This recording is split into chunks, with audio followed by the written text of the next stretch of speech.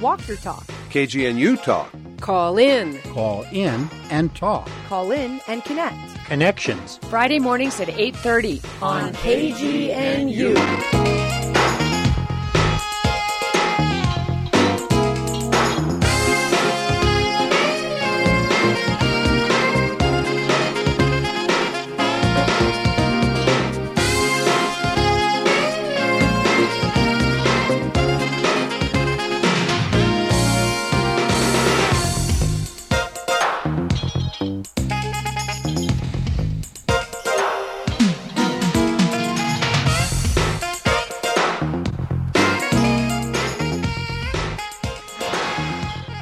Welcome to Connections. I am your host, Rosana Longobetter, and you are listening to KGNU listener-supported community radio. And today we will be talking about access to water for the most vulnerable in our communities in the state of Colorado. And in studios this morning, we have local social justice environmentalist Michelle Gabrielov-Parish. Welcome to the studios, Michelle. I'm so happy to have you. Buenos dias. Thank you for having us. Oh, boy. Buenos dias. We also have Mark Magaña, Director of Green Latinos. Welcome. Buenos dias. Great to see you. Buenos dias. And we have Victor Galvan with Conservation Colorado and Protégete. That's right. Thank you so much for having me. Oh, it's a powerhouse this morning. I'm so happy to have you all. And here in Connections, a call-in show. So I'm just going to let people know right away that they can call this morning to 303-442-4242. You're going to have an amazing experience this morning of learning from this powerful environmentalist. I did it. About the need of being at the table when we make decisions about water. As you know, I have been working on a story about the Colorado River, and it is complex. I have been reading so much about it and doing so much research and reading up and down the Colorado Plan and the Colorado Water Plan. And there are words that are easy to understand and things, but it's very technical too. Mm-hmm. And I had the opportunity to interview you, Michelle, right away, and you got me connected with the Institute of Acequias, the Acequias Institute. And I was able to talk to Dr. Devon Peña. Mm-hmm. And let me tell you, it was an eye-opener for me. Mm-hmm. And I have this morning a little part of him speaking, and I think that it is super important for us to listen to him. And then we'll go into this deep conversation about water rights and what water really symbolizes to all of us. I just want to make sure that I let the listeners know also that is right now 8:37 and that they can call here. But before, I would like if you can please introduce yourselves and give us a sense of how you and your organizations have been involved in defending this water, access to water for the most vulnerable. And I'm going to start with you, Michelle. Okay, thank you. I'm so glad you interviewed Devon Peña. He's been a mentor of mine, and he was my first professor in college, and we got into really good trouble together. And he helped me get onto this path. So I'm a founder of Once and Future Green, and I'm a consultant through there and work on environmental justice and ensure that institutions and organizations and governments know how to relinquish control and give it to the communities that are impacted by whatever issues they're working on. And also work with frontline communities to say we have more capacity than we think we do. We have legacies of leadership, and especially in sustainability, this is ours. If you want to know how to live sustainably on Earth, you look to communities of color from around the world. So trying to step back into that leadership role. I also was a founder of FLOWS, which is an environmental justice organization in Boulder. And we partner students with frontline community members to do sustainability work together in the community. And that is housed out of the University of Colorado Boulder, and that's still going strong. It was founded, I think, 2016. And then I was also recently on the Colorado Water Equity Board, and so we're trying to help influence that Colorado Water Plan to say we need to have community voices in there. And so often on Colorado River issues, it's like only lawyers in the room. And even the lawyers are confused. And so how do we start opening it up so that the community can get involved, which actually might be a major part of the solution, right? Like the lawyers are confused, so let's get back to basics and make this logical, sensible, equitable. So that's some of the work that I'm involved in right now. Michelle, I remember years before, when you had the Flows series here and you ended up having wrap up at the Dairy Center. It was a packed house and it was incredible. And you're reminding me of that is the knowledge that we have as Latinos, as Indigenous people, of how to take care of our Mother Earth, La Madre Tierra. And Victor Galvan, you were just talking about that outside before coming into the studios, that technical words is what confuses people. If you can please introduce yourself, tell us about you and what you have been doing. Absolutely. My name is Victor Galvan. I am the Strategic Partnerships Manager at Protégete with Conservation Colorado. We're the largest environmental advocacy group in the state of Colorado. And Protégete is a program that focuses on bringing Latino leadership to the table. My job is really to audit some of those coalition spaces, make sure that we are working in a space that is changing gears in terms of how hostile some of those spaces are. Like it was said, a lot of those spaces are full of lawyers, technical and policy terms, and frankly, it intimidates a lot of our leadership. And so, my job is to make sure that folks understand that we need to speak in layman's terms, in terms that our community can relate with, and two, also bringing up the leadership that can meet and match the tables where they're at. So we're doing both at the same time.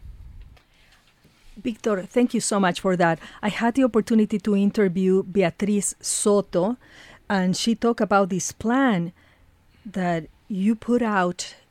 This was December 15 or November 15 of 2022, about how is it that we're going to address the problems for Latinos in the environment. And it's kind of unique. Why? Because you cannot put Latinos in one box only. They are living in different places. They are working in the land, but they are also working in the cities. And they are particularly affected by climate change. So that was wow. I had the opportunity to interview her in Pasa la Voz in our show in Spanish. But before we go now, thank you. Before we go now to this short piece that I have from Dr. Peña, and it's in Spanish. I'm letting everybody know that we're going to have then a little bit of translation here with Michelle about what he's saying. But before, I want to go to Mark Magaña with Green Latinos. Please tell us about you and your organization and what you have been doing. Well, I love your reference to Devin Peña, Dr. Peña, and Beatriz Soto and other heroes of this movement. So that's great that you're bringing them into this conversation, as well as this elite panel here. My name is Mark Magaña. I'm the founding president and CEO of Green Latinos. We are a nationwide comunidad of Latino, Latina, Latine, environmental, and conservation advocates. We come together across different sectors of the environmental movement to build relationships with each other. We convene together to be able to build trust, to be able to break down historical barriers that exist between different sectors of the movement, to build partnerships so that we can share the unique resources, access, power, privilege, information that each of the sectors of the environmental movement have, whether it's Latinos in the Big Green legacy groups, or Frontline EJ, or academia, foundation, renewable energy, government sector. We each hold different privileges and powers that we need to share with each other in order to help each other with the work that we do, but more importantly, to help our communities achieve their environmental liberation together. And so the work that we do with water expands from how we elevate and bring more resources to organizations that are on the ground, that are already doing the work in their communities, that are completely under-resourced, that are completely not being paid attention to significantly enough, or the community hasn't surrounded them with enough power to be able to get the work done and have the voices of the front lines be front and center. And so our ability to be the intermediary resource link to resources and elevate and bring more seats to the table, so that when these issues are debated in the halls of power, whether it's city or county or state or even federal, that we are represented and that our voices are heard. Mark Magaña, I have known you for a long time. I remember when you used to come from Washington, D.C. for the Latino Eco Festival, and now you go to Washington, D.C. to lobby or work really hard for environmental issues. So you know the powerhouses. You know how it works. So I think, yes, like I'm telling you, this is an amazing group of people this morning. Listeners, please call us to 303-442-4242. You can ask questions here to really get, these answers that we are looking for, especially when we talk about water access. Right now, as you know, we are still waiting to what's going to happen with the Colorado River allocations. And that, well, is another story. And I want to bring right now Devon Pena short. It's 1 minute and 15 seconds. It's going to be in Spanish, and we're going to listen to him, and he's going to be talking about how is it that he sees that acequias this time in the Colorado plan were not there, and why he thinks that. Entonces sí, claro, se olvidó de las acequias, se olvidó de los tribus, se olvidó de la agricultura urbana. Entonces estamos tratando de atacar ese plan porque nosotros somos un ejemplo, las acequias, los tribus y los movimientos de agricultura urbana, somos ejemplos de movimientos sociales que pueden responder, no sé cómo traducirlo a español, an arid, sensible way of life. Estamos acostumbrados a vivir con sequía, con las incertidumbres de clima. Estamos nosotros como acequias afectados en gran mayor por los hechos de la historia ambiental del capitalismo y del colonialismo. Nos ha afectado mucho. Entonces nosotros como acequias podemos enseñarle al estado de Colorado y quizás al resto del mundo cómo vivir una vida, cómo establecer y sostener una vida que se ha adaptado a las condiciones de una zona árida. Y es lo que tenemos ya pues miles de años demostrando la sostenibilidad de las acequias. So that was Dr. Peña with Instituto de Acequias Institute, talking to us about, the deep knowledge of acequias and how he sees that the reason why acequias is not in the Colorado plan is because like he says, it's because it's racism and colonialism. Mm-hmm. So if you can explain that to us, Michelle, because I know that you speak about this a lot in conferences. If you can clarify that for our listeners. Yeah, well, I love what he's saying, that, we forgot the acequias, the tribes, urban agriculture, and movements of sustainability as these plans were being developed. And so for me, I go back to the Colorado River Compact that was signed in 1922. So we just had the 100-year anniversary of that in November. And I like to show pictures of the guys who signed that compact. And there's a couple of reasons. One, it's definitely all older white men who made that compact. It was in 1922. Native Americans weren't even considered citizens until like 1924.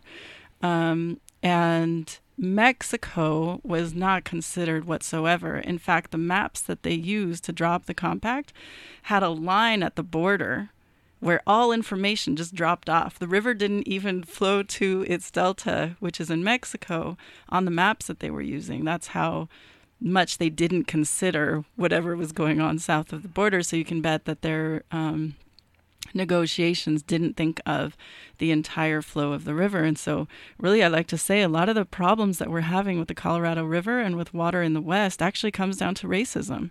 And if they had talked at all with Native communities at that time as they were drawing up this compact, they would have been very clear that they were drawing up the compact on a wet year.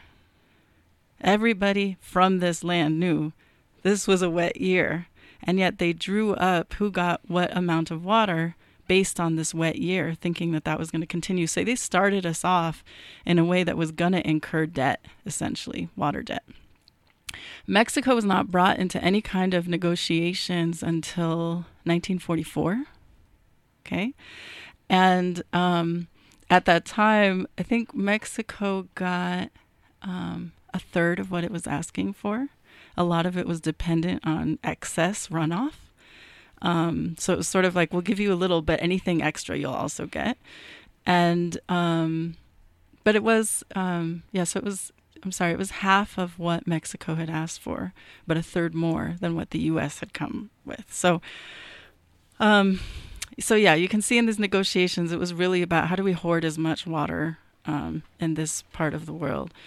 And the other weird thing is that, the colonial mindset that Devin was talking about said, this is such a waste to have all this water flowing to the ocean, right? So it's sort of like in having the river dry up, they got what they wanted. They thought it was wasteful, and now it's not just flowing to the water, to the river, to the ocean. At the same time, a lot of those same men did start to backtrack once they saw the development of cities in the West and said, whoa, this is actually excessive, and I'm not sure how we're going to sustain this. So, there's been issues from the beginning. And I love what Devin Pena is also saying, because he's reminding us that water in the West did not start in 1922. Okay, there was acequia traditions, there were native traditions, there's native irrigation happening here. And so really, how do we go back to some of those things to look for leadership and say, this is what it could look like to live sustainably here? Michelle Gabrielov Parish talking this morning about acequias and ancient tradition that has proven for years in different places that is amazing, and it works really well. I see Mark Magaña eager to speak also about this issue. You met Dr. Pena. Tell us about it. What are your thoughts about this? Coming from a DC-based federal background where I worked in Congress and at the White House, you did not hear about indigenous solutions. Mm-hmm. It was not presented in the witnesses in Congress or the specialists that were presented at Department of Interior or at the White House. And so hearing from people who were able to teach you and enlighten you about systems that existed well before what we thought were the modern miracles of agriculture and reservoirs, and how they had solutions that were sustainable, that were based on natural laws, based on gravity, based on water's natural movement, and working with nature instead of cementing up nature, was eye-opening for me. It was astonishing that this had been ignored by policymakers for so long, and continues to be. I'm not. This is not in the past, but that Devin and others' leadership in bringing this to people's attention at a high level, from PhDs and professors, to be able to speak this language, but also speak the language of policy and also speak the language of legislation, to be able to say we have solutions, and indigenous leadership, indigenous creations need to be paid attention to. And you see that now under this new Department of Interior, under new language that you see in legislation, that they claim, that they present that this should be centered, that indigenous stewardship ideas should be centered now, and that's new. It's new, and in the Colorado plan, if you look at it, it's translated into Spanish now, and there's also an equity, component. But I looked and I could not found the word acequia, so I obsessed a little bit about this, and that's how I'm centering my story around the Colorado River. Victor Galvan, is there something else that you would like to add because of the knowledge of our people that speaks to you right now? Absolutely. I just got done listening to the audio recording of braiding sweetgrass, and one of the first statements that's made in that book that just captivated me and made so much sense, it just spoke to my heart, was how capitalism in this country has worked so hard to get rid of commonwealth, and that the commonwealth is of the people and makes and creates resources for all of us. Whereas capitalism is about taking and exploiting a resource for one's own personal gain. It's been working against us since the beginning of colonialism here in the Americas, and it continues to be the enemy of the people. Even the way that water is treated here in Colorado, it's so complicated because the way that it's owned is from this perspective that if I was here first and I took from the Commonwealth before any other, that it belongs to me first and no one else. And it incentivizes people who own that water to use it all, every single drop that they have access to before it can run downriver, because that's profits running out of their pockets. But in reality, they're hurting all of us, including themselves. And that book just spoke so clearly about being in communion with nature, and that commonwealth being so important, about how we as people of this land, have worked for millennia to maintain and to help nature and the rivers that flow down into Mexico that are now dry. I've been learning so much with one of my compañeros, Josh, who talks about, the importance of like native vegetation, native animals who have been eradicated for capitalism, right? Beavers that are no longer existent in Colorado that help protect and retain water in our forests, and now are dry, and we're seeing droughts and fires that have ravaged Colorado. Victor Galvan.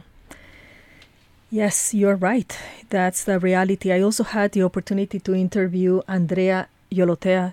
We're going to listen from her to her thoughts about it, but I really want to point out something super important what you have said. The Commonwealth, and I'm going to put myself in the story too. I come from Ecuador, and in our country, nobody owns the water. Really, the acequias and the water belongs to everybody. It's not a commodity. For me, it's really incredible to think that if you own a piece of land, you also own that water that should, go through, and that it's really crazy. And I also have to say that in my country, it's sad because it's also happening that with the mining coming, corporations are taking that away from the indigenous people. And I don't know if you listened this morning to what's happening to the Yanomamo. During Democracy Now!, we heard about the difficulties that the people there in Brazil have been experiencing. This is a global problem. I just want to point out, and let me tell you, time runs really fast here. It's 8:57 this morning. Outside is snowing, snowy, sunny, it's beautiful, and we're waiting for your calls this morning to go deep into this conversation about water access, water rights. It's deep. I want to make sure that I give the phone number again, 303-442-4242, and we're going to listen part of the interview I was able to get with Andrea Yolotea. My name is Andrea Yolotea Charchiwi Nawaji. I'm the Executive Director and founder of Harvest of All First Nation. And my relationship with the fight for water goes back all the way on 2003, when the Hopi Nations actually started a race, a sacred run from Hopi land all the way down to Mexico City. And they ran for a protest to stop the water privatization, which it has been an issue since not only now, but almost 20 years ago. And we had a huge ceremony that took place, and they asked for women particularly to carry water in ceremony and in prayer to pass this message along, of the importance of water and life and how it's connected.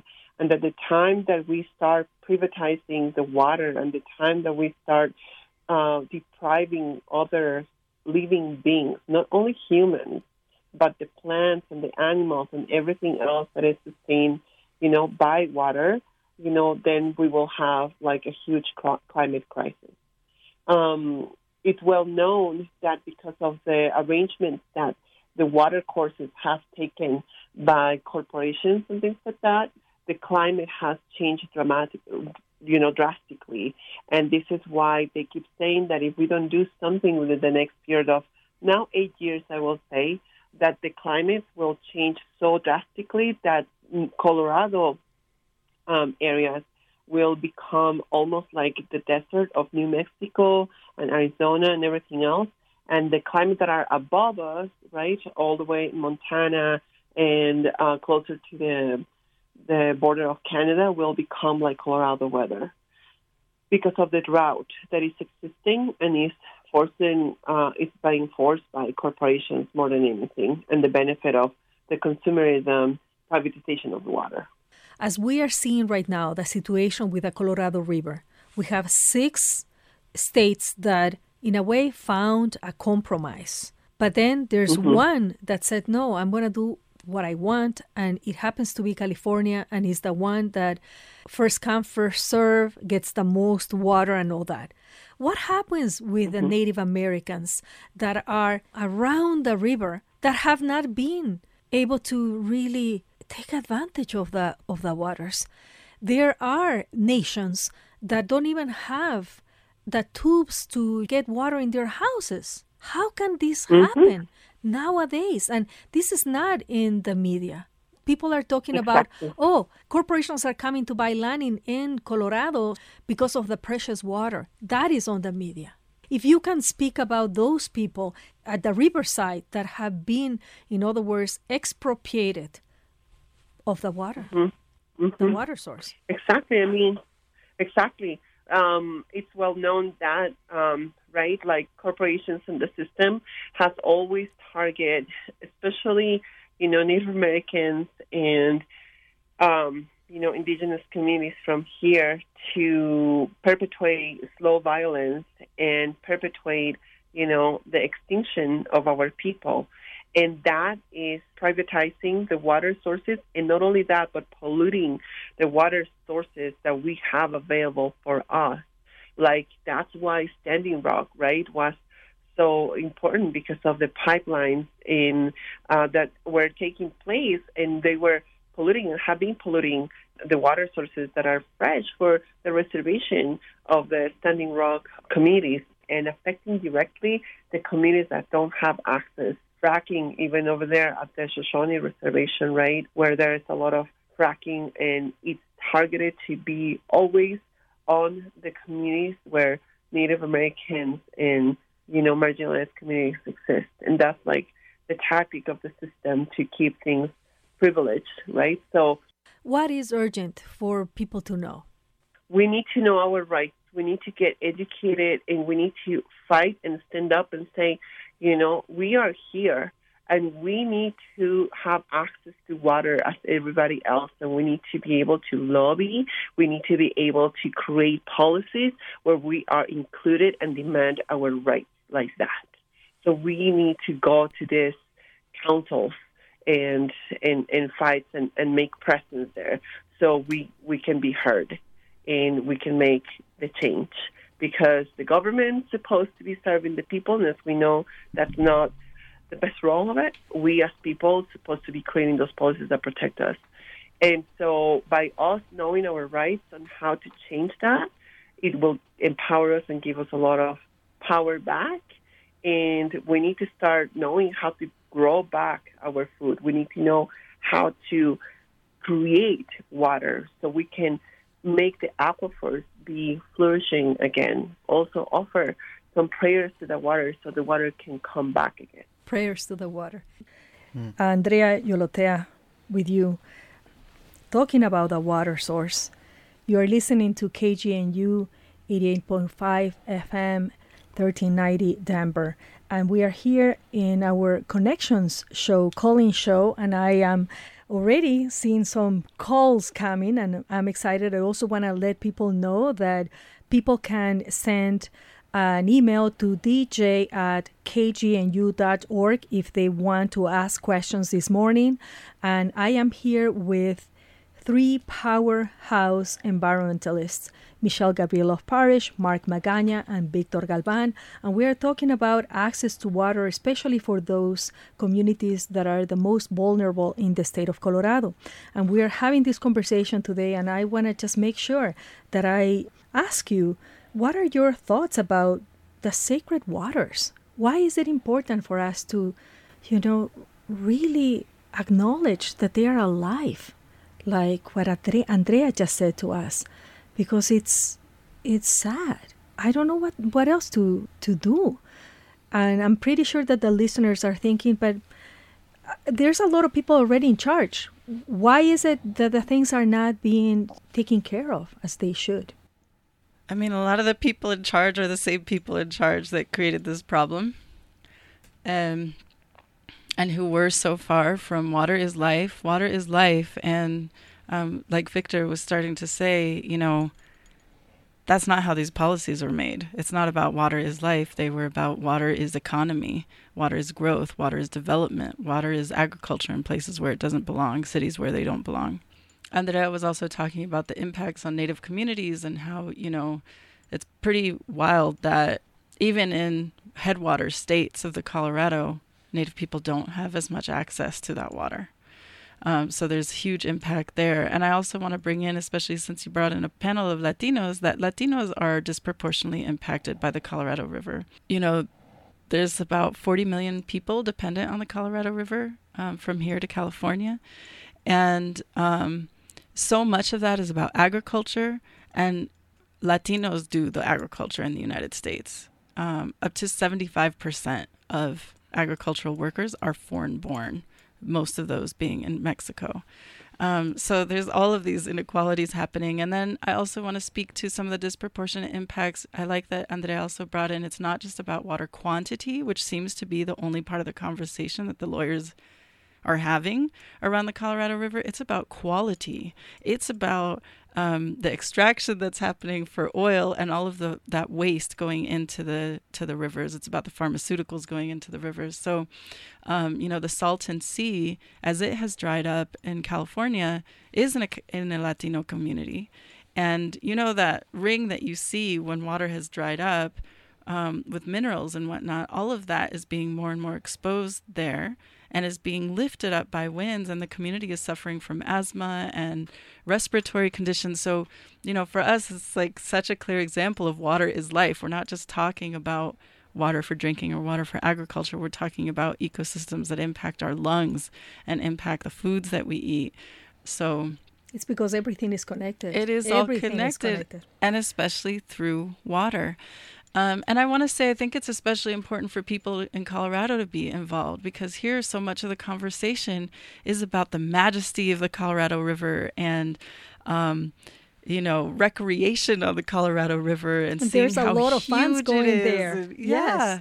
Yes. Michelle, you're completely right. There's a lot of funds going over there, and we are getting a call finally. I'm going to put it in. Okay. Jim is calling us. Jim, do you hear us? You're on air. Do you have a question? Yeah, more of a comment and appreciating the conversation. So in the Western U.S., water is really the rate limiting factor for life of all species, all activities, and indigenous native knowledge of that is deep. I mean, there's places like Walnut Canyon near Flagstaff or Mesa Verde, lots of evidence of habitation and having to move because of drought contexts and so forth. And so I really applaud the conversation, but I wanted to bring in the other dimension of population and consumption. I mean, of course, I really like the comments of how do we redesign the way we work with water to really honor the refilling of aquifers and getting what we have these torrential, we're getting heavier, more episodic, extreme events, whether they be droughts or precipitation events. And when the precipitation is high, we should be getting that, instead of all this flooding and so forth, we should be directing it to fill aquifers, and that there's a lot of research. We have to figure out how to do that. But, I mean, the South is mining water, and it's completely unsustainable growth. Everybody's trying to fight for the water and pretend like there's no limitation. And it seems like the native knowledge is there, but we really need to we've got to reduce our consumption. We've got to get back to a sustainable thing. We're on a suicide pact. So I wanted to bring in the population and consumption issue, and I applaud the conversation. Thank you so much, Jim, for your call. Somebody wants to, reply to Jim this morning. Thank you for that call. And what you're asking, not only opening the door for ancient knowledge, but also reducing the use that is not necessary of these sacred waters. Yeah, Jim touched on a lot of very important points, and I think, personal consumption is an incredible place to start as an individual, and we really do need to set the stage for what and how industry behaves in our community and in our cities. If we don't set that stage and we allow for overconsumption and facilitation of goods and products, then we are just waving in the wind of the whims of capitalism. We do have to have a trajectory shift, and that does start at home. I will also add that our personal consumption is nowhere near the levels that they are for agriculture, other industries that consume large portions of the Colorado River. We can only set the stage, right, in our personal consumption. We will not make radical change to the amount of water that flows back into the river delta. We're only 10% of the overall consumption. But we can strive to have the amount of water that we use and waste. But setting that stage will also allow us to say, look, we've done our part. When will you do your part? Or in fact, saying this is where you start. And it is interesting, and Victor brings up a lot of good points in that I've been told that if we eat one less day of meat, that the savings when it comes to growing things like alfalfa for feed that are very water intensive crop, that the savings annually would be the equivalent of what we need to save the Colorado River. And that's just one day of meat. And so when, and Victor also mentioned this, when capitalism takes the forefront and hydroelectricity or big ag take the forefront, then it does change and affect our priorities when it comes to human consumption, and the politics and the money take over. It really does skew the thinking.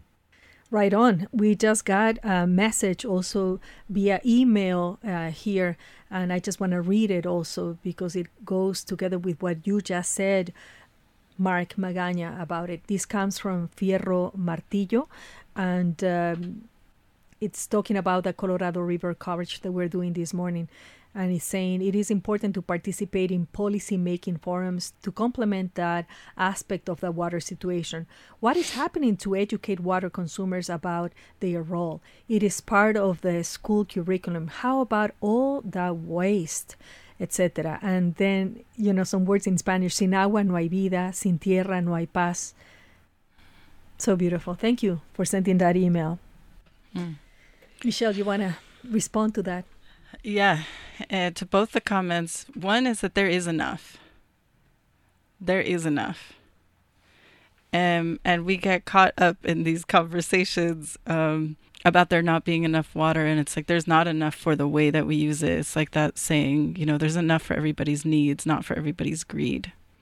And, even when you think about personal consumption, we have inherited a very colonized way of looking at water and looking at how we use it. And so think about people trying to make conservation efforts almost like a budget and saying, okay, I'm going to spend this money very sparingly, and how different money flows through a community when it stays in a community and you can have it exchange hands multiple times. And it's sort of like that with water. It's not just about reducing our use. It's about having it go through multiple systems while we have it. And so in permaculture, there's this idea that a desert, and the definition of a desert is a place that has drought and flood. And so a lot of those indigenous practices, a lot of the ecological design practices help mitigate for both of those things with the same system. So, you can increase the water storing capacity of a yard or of any land by increasing organic matter, mulching, things like that, slowing down the water, spreading it, sinking it. And that's actually one of the ways that the aquifers get refilled. So even in our conservation efforts, there's a way of thinking about these things that isn't really ecologically oriented and isn't indigenous. So it's not about xeriscape. It's not about we need to plant rocks. Please don't plant rocks. Call us. We'll help you figure another way out. It's not just about planting cactus. It's saying, whoa, look how much water we're getting on each of our rooftops. That's enough to grow actually whatever we want without having to pump any water anywhere. And I think we've just gotten so used to these systems. Like, I think of myself, and we are in the Colorado River watershed. But naturally speaking, we're not. We're on the other side of the continental divide. The water is being pumped over here. So in conservation, one, it's about conserving water or using it in different ways and thinking about it differently. And energy is also very connected to that. It's a huge energy use to pump water over to this side of the mountains. And all along the West, there's major cities that their top 3 energy uses is pumping the water. So there's all these different ways that, conserving one thing conserves another, but all of it takes a different way of thinking about things and getting back to, again, slowing the water, spreading it, sinking it. And in slowing it down, things like aquifers get recharged and we start thinking about multiple systems. One of my mentors in this field, Brad Lancaster, says he's got this challenge for everybody to see how many organisms you can have your water go through before it leaves your home, essentially. So it's like it goes through you, it goes through, bacteria in your yard, it goes through a tree, it goes through, down to another plant, and then it leaves your property. Whereas right now, even when we have water falling on our rooftops, we try to get it to the storm water as quickly as possible, and water's just like running off. So how do we change those systems and look and see, like, we actually have enough to do a lot with the water that we get, even in a dry place like Colorado. And actually doing that will also solve for a lot of the flooding issues that we had. And here in 2013, we had those massive floods that showed us that we do need to deal with both fire and flood, drought and flood. Mm. Michelle Gabrielov Parish talking about the importance of saving water, the beautiful water that gives us life. And I have Jim again calling. It seems like he has a question now, so I'm going to put him. Jim, you're on air. You have a question for our guests. Okay, this is not Jim again. This is a different Jim. It's another Jim. Excellent. Welcome. There should be a state law in Colorado and several other surrounding states that corporations are not allowed to own water or land. And that's my comment. Thank you so much, Jim. In the acequia system, I want to say this comment reminds me of that, because the way that our water system is set up, the largest holders have the most rights and have the most say and are the ones who have a seat at the table and are respected at the table.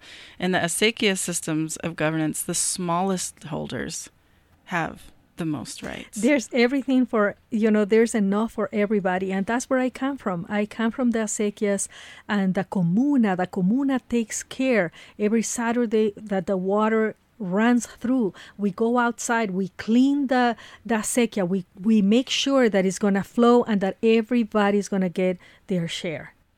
You're right. So that is the reason I'm like super surprised as I am investigating this. And I had the opportunity to also to speak with a hydrologist that I want to bring up as we are getting more calls and getting more emails, and I will check. We're having a deep conversation. We're thinking about water, and water is life.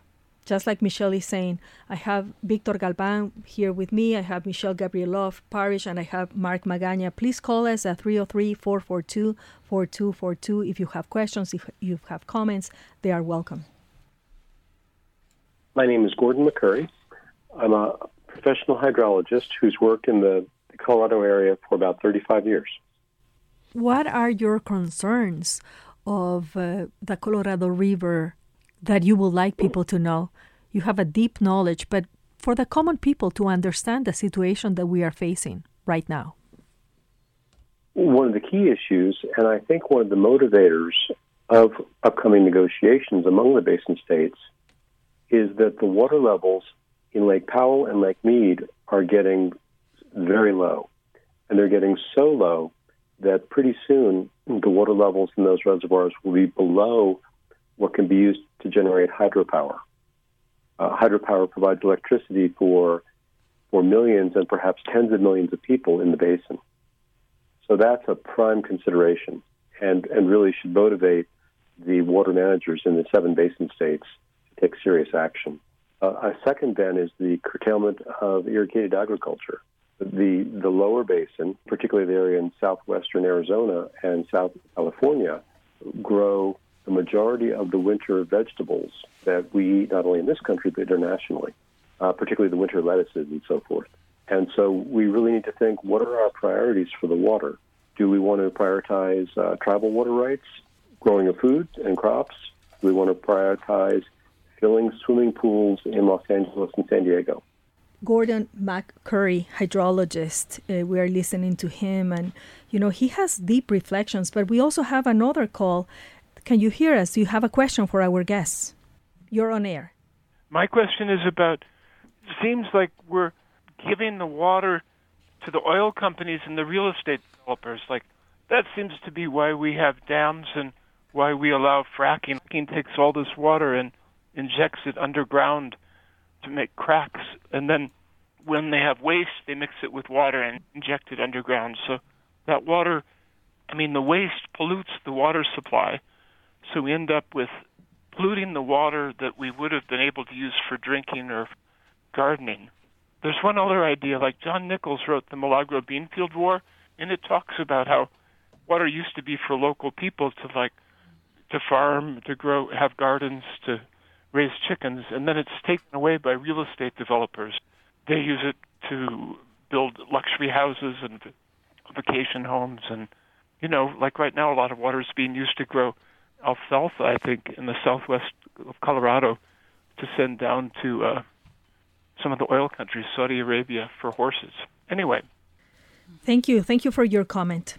Somebody wants to make a comment about this, Mark? It's extremely relevant that he mentioned fracking, and communities surrounding fracking and communities surrounding other industries are often Latino and other low-income communities, and they have historically, Latino and other low-income and communities of color, suffered extremely lower quality water from extreme high levels of nitrates surrounding industrial food complexes that really hurt your ability to absorb oxygen, hurts your babies, hurts pregnant mothers, hurts your ability for your brain to get oxygen and develop properly. These are huge issues. Issues surrounding, and PFAS is something that our government really hasn't taken upon itself as the huge forever chemical issue that it is. And so being able to really regulate and moderate and help our lower income communities who are constantly seeing their water be below standard levels, to be able to address things like fracking nearby is going to be important for the future generations. Mark Magaña, talking this morning about water access and water rights. We also have, I don't want to miss out, putting out this interview with Angelique Rodriguez, Apache youth, that I had the opportunity to also interview, because I want to close it with her wisdom of the waters. And after we listen to her, then we're going to come back to our guest and we're going to wrap up this morning. It has been amazing. Connections for you here in KGNU. The old ways were about allowing the water to have her life and to not be wrangled in and controlled and dominated and mastered and all of those things that we think that we need to do with our relatives. And that's not the way of our future. We need to go back to these old ways where we're looking at water as the source and not a resource. That change in perspective will make all the difference, where we can see the water as a living, sentient, intelligent, emotional being that she is. And Spirit put water as the conduit between us and him as our sacred mother. And so when we look at water from these types of lenses and the waters in our that are within us, then we can see like the mismanagement and how really it's like, they have animal shelters and they have all these things for all the living animals to be taken care of, and people are very indignant about that, but they don't think about what we're doing to the living waters. Why do we need to pay attention to what the decision from the federal government about allocating or not allocating this amount of water? And it all comes from the Colorado River. 6 states kind of said, okay, we're going to do this. And then there's California who's saying, no, I don't want to do it. I want to do it my way. So I did a walk for the Rio Grande this summer for her personhood rights in July for the entire month. We were walking to the headwaters in Creed from Santa Fe. We made it up to Cuesta, and then we had bus issues and we ran out of time because we were spending time with the water and picking up trash. And it's what she taught me in that walk is that what we do, it really starts with us. It's understanding that the pollution and the toxins and the stagnation and the disease that lives within our waters is a reflection for the waters outside. And that this is a personal journey because this is what Spirit put between us and him. And it's not until we can see the water as this living being that is us in our birthright, in the likeness of Spirit. That is the only thing that's the cymatics that we live in this three-dimensional world is every iteration of water, from our newborn baby to a kitten to a tree to the sunset to the oceans. It's all water to us. And when we understand that we are the resonators of what we see in this world, then we can understand how to change it. It's a contradiction almost, like, owning the waters. How can we own the water? We don't. We're stewards of the water. That's the difference from colonial thinking to an indigenous thinking. We don't own anything. We're stewards of it, just like our children. We don't own our children. Latinos are not at the table. A representative of the 10 tribes last second. And then now, since they were not in agreement, the decision of what we're going to do with the Colorado River waters, it's out of our hands. It's really difficult to find solution in systems that the foundations are the problem. Is flawed in its perception of what the whole point is. They've lost that spiritual element, that personal connection, understanding that water is life. You look at the 17 SDGs, none of them exist without water. I don't care what industry you're in, you're using water. What's your final, thought or blessing that you would like to give us? We are in this state of Colorado, the headwaters. I would invite everybody to really spend time with her, to sit with her, and to really open to the sentient, beautiful, loving, nurturing mother that she is, because there's so much abundance there, spiritually, mentally, everything. She's got everything for us. And just like any relationship, it takes time where you sit and you ask a question and you look in their eyes and you're present and you're listening. This relationship is no different. And to really go spend time with her and let her enchant you and show you and be the mirror to the beauty and the wonder and the awe that we are. This morning we have been talking about the access to water, the sacred waters, and I really want to thank all the guest speakers this morning for taking the time to come to our studios to talk about water access, water equity, water rights, especially for the most vulnerable and underrepresented in our communities.